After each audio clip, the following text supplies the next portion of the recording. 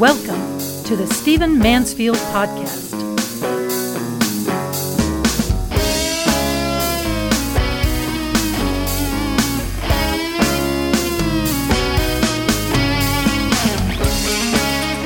Well, welcome to the Stephen Mansfield Podcast. Great to have you joining me. Love all of you who write in and tell me what you're thinking and tell me how you want to discuss and process things. And I love the community that we're building, and also, of course, love the impact that we're having when we talk about important things. We've got people in Congress, we've got people in Parliament, we've got people in state legislatures, we've got police, we've got military, we've got security forces, we've got thought leaders. I'm really pleased at what we're seeing happen with people who are listening to this podcast. I'm not assuming I'm creating all those thoughts and all those good intentions, but I'm certainly happy to be feeding them.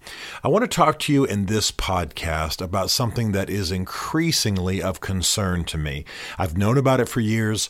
I've cared about it, but it is becoming a worse problem than ever, and it's something we all need to be aware of and start providing solutions for. I want to talk to you about trafficking, sex trafficking in the world.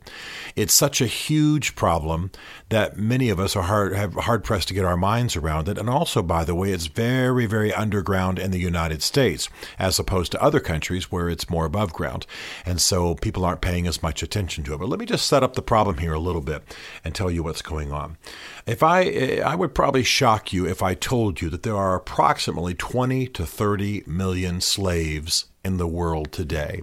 We pride ourselves on our civil wars and our civil rights movements and our anti-slavery campaigns through the years, our abolition movements. But the fact is there are 20 to 30 million slaves in the world every day.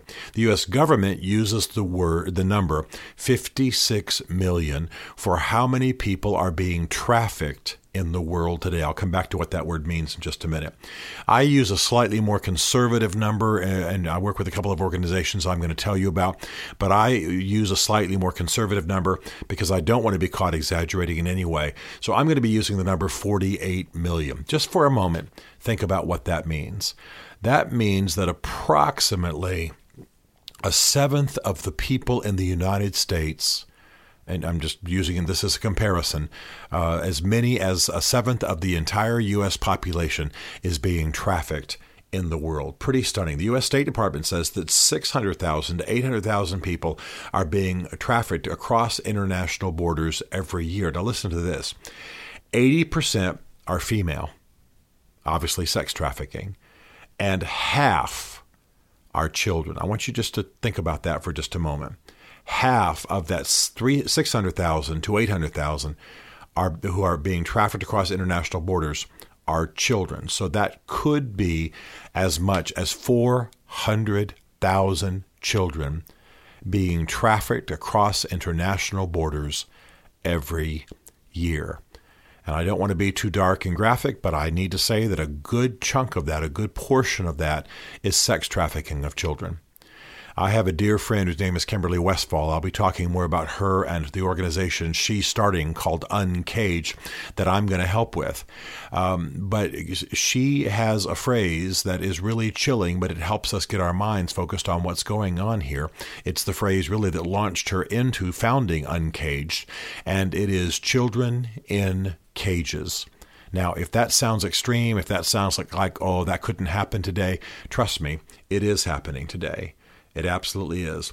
And according to most experts, about 80% of all trafficking involves sexual exploitation. About 19% involves labor exploitation. So we're talking about 48 million people worldwide in some kind of trafficking. We're talking about hundreds of thousands crossing international borders every year. We're talking about half of those who are crossing international borders every year being children, and the vast majority of them being trafficked for sexual purposes.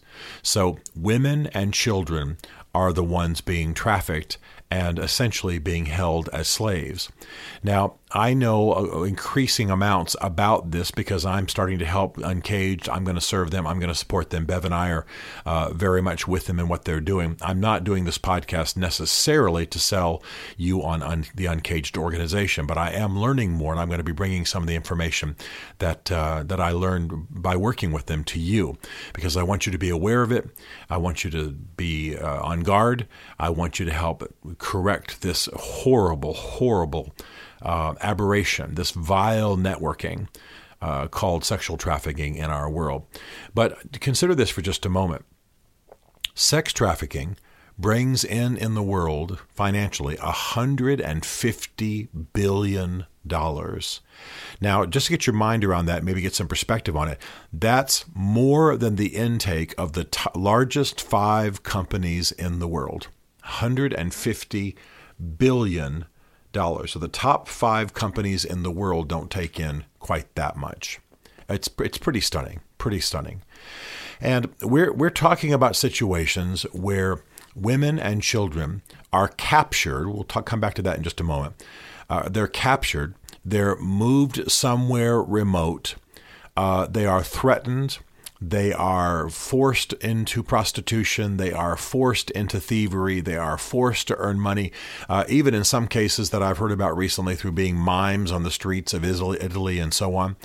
And then they are taken back to absolute hovels, often chained.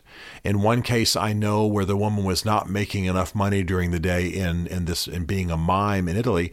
Her husband was chained to a radiator in the room and was forced to watch while men had sex with his wife. Then, of course, they're all put back on the streets to earn a ridiculous amount of money. And if they don't, then again, that scene, that horrible scene in the bedroom repeats itself. You have children literally in cages. You have women in absolute hovels, grouped together 20, 30 at a time, basically run by violent pimps. These are people from all over the world. And I want to bring this home because and I apologize to those of you outside of the U.S. listening to this. Just for a moment, let me talk to the Americans, because Americans feel like we're free of that. Americans feel like that's not something that's really happening here. That's happening in darkest Africa or Asia or third world countries. And it's absolutely not true. Let me assure you that girls are being trafficked who were captured at malls in the United States. Now, that shouldn't make us care more about it, but at least it puts it in your backyard if you're an American. I'm trying to get Americans to feel about this. Girls have been approached in malls. Men have said, "Oh, you're pretty. You could be a model. Here's my card. I represent a modeling agency." Somehow get these girls through lies and manipulation and all kinds of inducements into a van in the parking lot. And then, of course, you've seen things like this in the movies. They're hauled off, they're taken to foreign countries, and they are trafficked. This has been the theme of some movies of late, Taken with Liam Neeson. Some of you have seen that was an expose of trafficking to some extent, but it's on a vast, vast scale. And I'm going to sound a bit racist here. Of course, I hope you know that I'm the opposite of this. But I want to say, for those of you who might think that you and your ethnicity and your skin color are free of this, it's not true. Every skin color is trafficked. Every ethnicity is trafficked. People from all nations are trafficked. And it just is in the U.S., it's kept below the surface.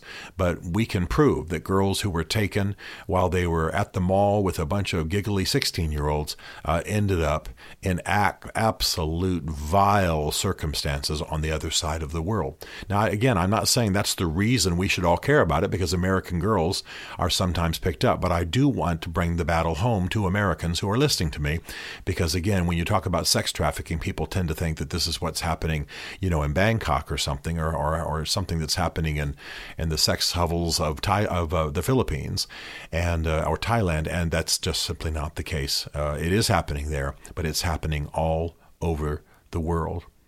Now, we also find out as we start to work with to solve this, that the traffickers are smart, they're well financed, in many cases they're well educated. I mean, this is basically a global mafia network. And so sometimes, and I absolutely do not mean to cast suspicion upon all those who are trying to do good in governments and social service agencies, but we know that the traffickers place their people in those agencies as well. We know that in some nations, traffickers, those employed by the traffickers, serving the purposes of the traffickers, are in the child care agencies, are in the adoption agencies, are in the foster care agencies. I'm speaking broadly now. I mean, foster care type things around the world, not uniquely American foster care. And so they are often put back in. Let me tell you the thing that's really sad to me. When women are taken out of trafficking, when they are actually rescued by police, private agencies, whoever, many times there's no organization to help restore them. There's no organization to help them heal and recover themselves and learn skills and be able to live openly and free on the free market and earn a living. So there's no one on the outside to help them. They can be rescued, but then they're just put back on the streets, or maybe even sent back to the families that served them up in the first place. One of the tragedies of this whole issue is that it's often families, impoverished families, who give up the women in their families, who give up the children, sell them essentially for trafficking of various kinds. So women who are rescued from trafficking sometimes are sent back to those very families who sold them in the first place. And what they'll do then is they'll feel better taken care of, not loved, but better taken care of by their pimps.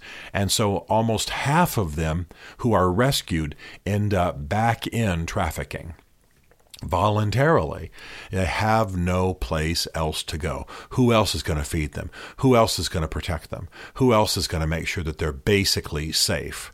Basically. Now, it's a vile kind of sick way of thinking about care, but if it's the only thing you have, the best that you know, then once you're rescued, you might very well choose to go back. And we're learning that almost half of those who are rescued go right back into trafficking. Now, this is, again, I want to say, this is not some remote situation. It's not unique only to third world countries. It's not unique only to the famous sex markets in the world. Those of you who follow football or read the news in the U.S. know that just after the Patriots won the Super Bowl this year, their owner, Robert Kraft, was caught up in a police dragnet and a police sting, and was charged with several infractions of laws governing sex.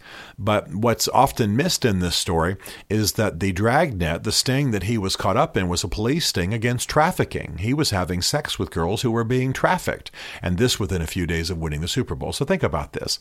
If you wonder if trafficking is present much in the West, if it's present much in the U.S., here is an unbelievably wealthy man who's just won the Super Bowl yet again. The team he owns has won the Super Bowl, but within a few days, he's having what I assume to be celebratory sex, but he's doing it at a place where women are being trafficked, and therefore there's a police sting, there's an investigation going on, and he gets caught in a quote-unquote spa, having sex with people who are being trafficked. Now, I'm sure he thought he was just, hiring prostitutes. He may have thought it was illegal, but he didn't think he was, participating in some global mafia situation. As much as that, by the way, just the hiring of prostitutes, of course, is an immoral act. But nevertheless, he didn't think he was contributing or part of trafficking, but he was. And he was in a high-end spa, quote-unquote spa. And of course, it was humiliating to him. But my point is, a man like that even can contribute and be financing trafficking without even knowing it. It's become so common that my airline, Delta, and I don't say that because I have any financial connection to them, I just fly them, but my airline of choice, Delta, actually trains its flight attendants to look for people who might be trafficking. If a guy who looks like me is traveling with a young girl who doesn't seem to be a relative, and there's a little bit of maybe control or dominance going on right there in the plane seat. I can't go through all the things, obviously, that Delta teaches its staff, its employees, but they're being trained to do that. Other airlines are being trained to do that. I have friends. I have white friends who have African American children. I have black friends who have white children, and they often get stopped. And quite frankly, they're glad they are stopped. They're perfectly happy to have the flight attendant say, "Sir, I don't mean to be offensive, but we are very careful about trafficking. Would you prove, please, that this is your daughter, or would you verify, please, that you are related," or things like that. And they welcome it. My friends welcome it. White, black, others, Asian friends. I've got an Asian friend who's got a black daughter. Thrilled for all of it. But yeah, people are on the watch these days for anything that doesn't look like a natural biological connection, and that's because trafficking. We've got to stop this trafficking. So I'm going to be talking about this more as we go forward. I want you to be aware of it. I want you to read the stories about it. It's unpleasant. It's vile. It's nasty. But it's right here in our faces, so to speak. I mean, again, the owner of the Super Bowl winning Patriots was essentially contributing to trafficking without even knowing it. The airlines are watching for it. Schools are watching for it. Every kind of helping agency is watching for it. I've been told by experts, I don't know this particular fact firsthand, obviously, but I've been told by experts that some people misuse foster care and end up feeding children into trafficking. Can you imagine? So we're talking about children, we're talking about women, we're talking about people who are defenseless, we're talking about people who are taken out of restaurants and malls and off the streets and from the hands of their own parents who are selling them. It's a vile, evil system, no matter your ethical system, no matter your religion. All of us know that this is an evil and it's got to stop. And by the way, I say this because as you know, if you listen to this podcast, I'm quite an advocate for men and constantly challenging men to be better men. And I've got a whole, podcasts, books, website, greatman.tv, speaking to men constantly. So I'm not going to hide from the fact that much of what's driving this is men and their sexual drives. Most of what's driving sex trafficking worldwide is men and their perverse sexual drives. And so let's keep that in mind now as we attack this, that if there were no market, there would be no trafficking. There is a market, and it's a global market for men who want to have vile intercourse with captured women and underage children. And that's what's creating this market. So you might ask what you can do about it. The first thing you can do is get educated. I'm going to be talking to you more. I'll be talking to you about some organizations I'm involved in. It's not going to become the main theme of this podcast, but I will keep it front and center, because while we're distracted with the latest things in D.C. or distracted with Brexit or distracted with other of sort of news-dominating issues these days, much more important, much more vile is the fact that 48 million people worldwide, that's larger than some countries, 48 million people worldwide are being trafficked and are essentially slaves, and there are children in cages in our world. It's time for that to stop.